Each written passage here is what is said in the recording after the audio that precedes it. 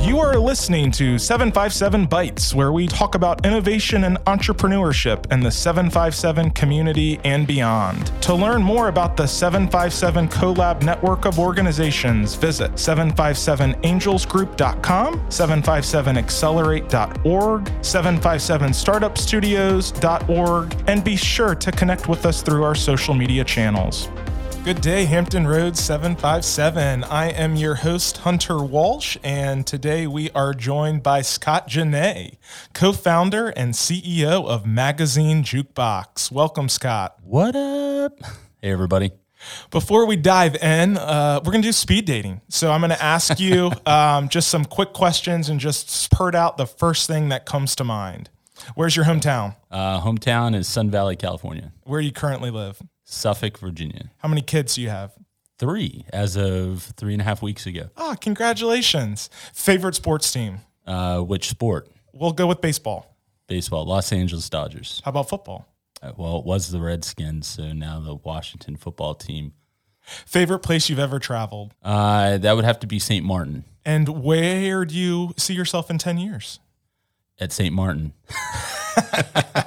So that's what retirement looks like when you sell Magazine Jukebox and sail off into the sunset with your family. Yeah, well, truth be told, most likely I'll still be in Suffolk in 10 years after I sell the company, just because my kids are so young that we're going to want to keep them in the same school. But, once they get out of school, then, my wife and I, we love to travel. So I certainly see St. Martin in our horizon. Magazine Jukebox is one of the few companies that got extension from your first stay and first 6 months in the studios. Tell our listeners what Magazine Jukebox is and kind of how you came upon Magazine Jukebox as an idea. Yeah, so first, Magazine Jukebox is a digital magazine rack for commercial spaces. So the best way to describe that is if you think of going into a doctor's office, go into a car dealership, or perhaps a coffee shop or a nail and hair salon. And instead of having to share magazines or getting a magazine that's 3 months old or hoping that you're the first one in there to grab your favorite magazine before the other person does, with us, you could simply scan a code. It doesn't require you to download an app. You don't have to give any personal information. You simply scan and enjoy. It turns your phone into a magazine or your smart device. And you get to enjoy it. And then, to our publishers or our surprise, publishers requested that our consumers, or the clients of our clients, as we call it, get to actually take it home and enjoy it for 36 hours. So it's a really neat service that we offer and product. But how it all started, so we have other companies, investment companies, insurance companies. And so my wife and I, we were looking for a way to diversify some of our income. And that was, we talked about it for a couple of years about wanting to open up something a little bit more fun-loving, something a little bit more enjoyable, preferably something that wasn't as scrutinized as insurance. It's one of the most regulated industries in our country. So we kept hovering around the idea of a coffee shop, and I had this idea that I wanted to make a miniature version of Barnes & Noble. And so I said I wanted this magazine rack or this wall of magazines, and someone can come in, grab a magazine, grab a cup of coffee, and head, enjoy it, and then head out.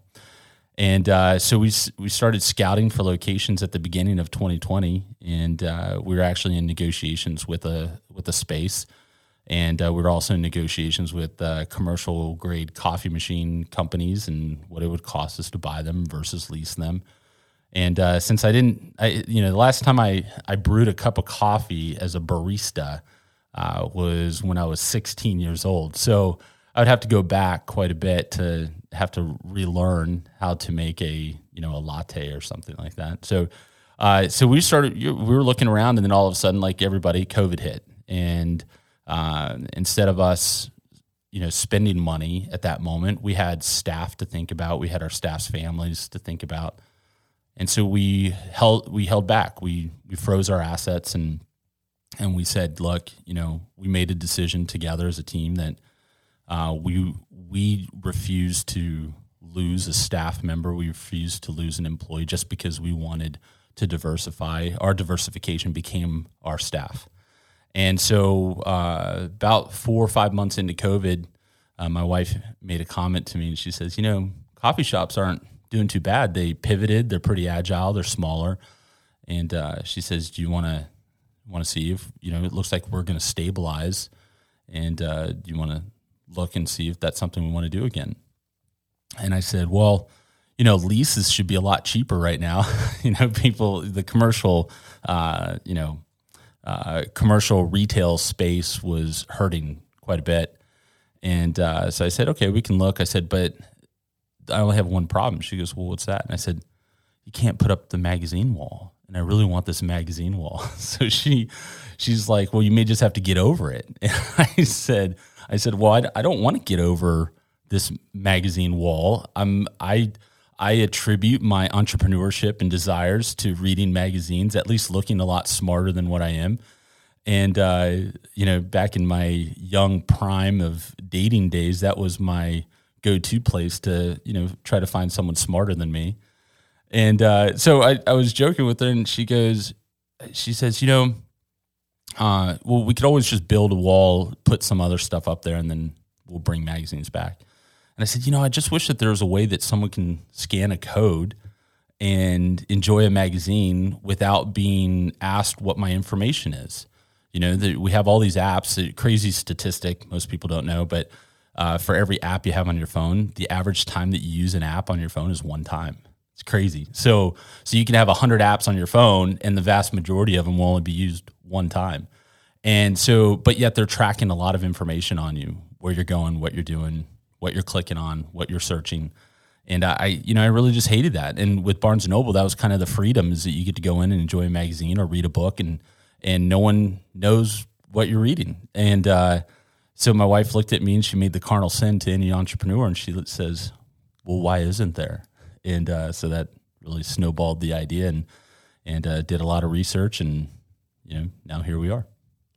So what started off as opening up one coffee shop in your local community turned into starting a startup trying to tackle and get a digitalized magazine platform all over the country and all over the world. So I'm sure your wife's always continuing to thank you for that.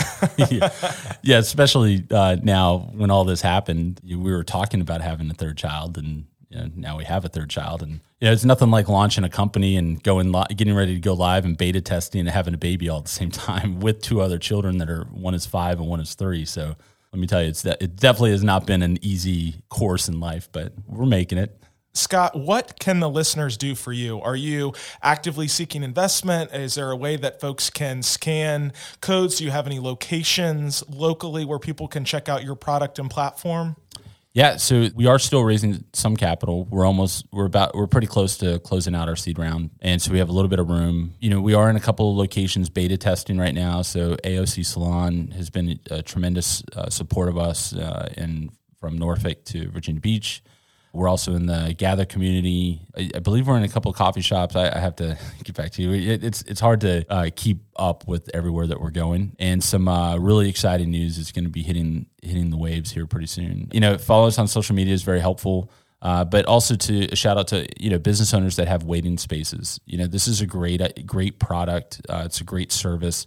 We're a green product. For every 100 locations we're in, we help reduce a little over 7,500 pounds of waste every year. Unfortunate statistic is that 350 million magazines are published each year, and only 20% of them actually make it to the recycling bin. But the good news is that at least publishers made a huge commitment like 10 years ago, 15 years ago, that they would use like 94% of their magazines are recycled. So that's good. And then some other things is, we're an anti-touch product. So as we weave in and out of trying to figure out this pandemic, and I think we're all more aware to germs and touching things, we suit an array of different businesses to where it's helpful. Talk about us, share with your friends, reach out to me. I'll be glad to talk to you. Scott, thank you so much for joining us today. Please follow Magazine Jukebox on all social media platforms and their website to stay up to date on the latest and greatest and all things MJB related, and to see where they land next in a waiting room near you. Thank you. Thank you. 757 CoLab is a collaborative vehicle focused on growing an interconnected, inclusive, and impactful entrepreneurial ecosystem. 757 CoLab manages and coordinates the activities of 3 resources: 757 Angels, 757 Accelerate, and 757 Startup Studios.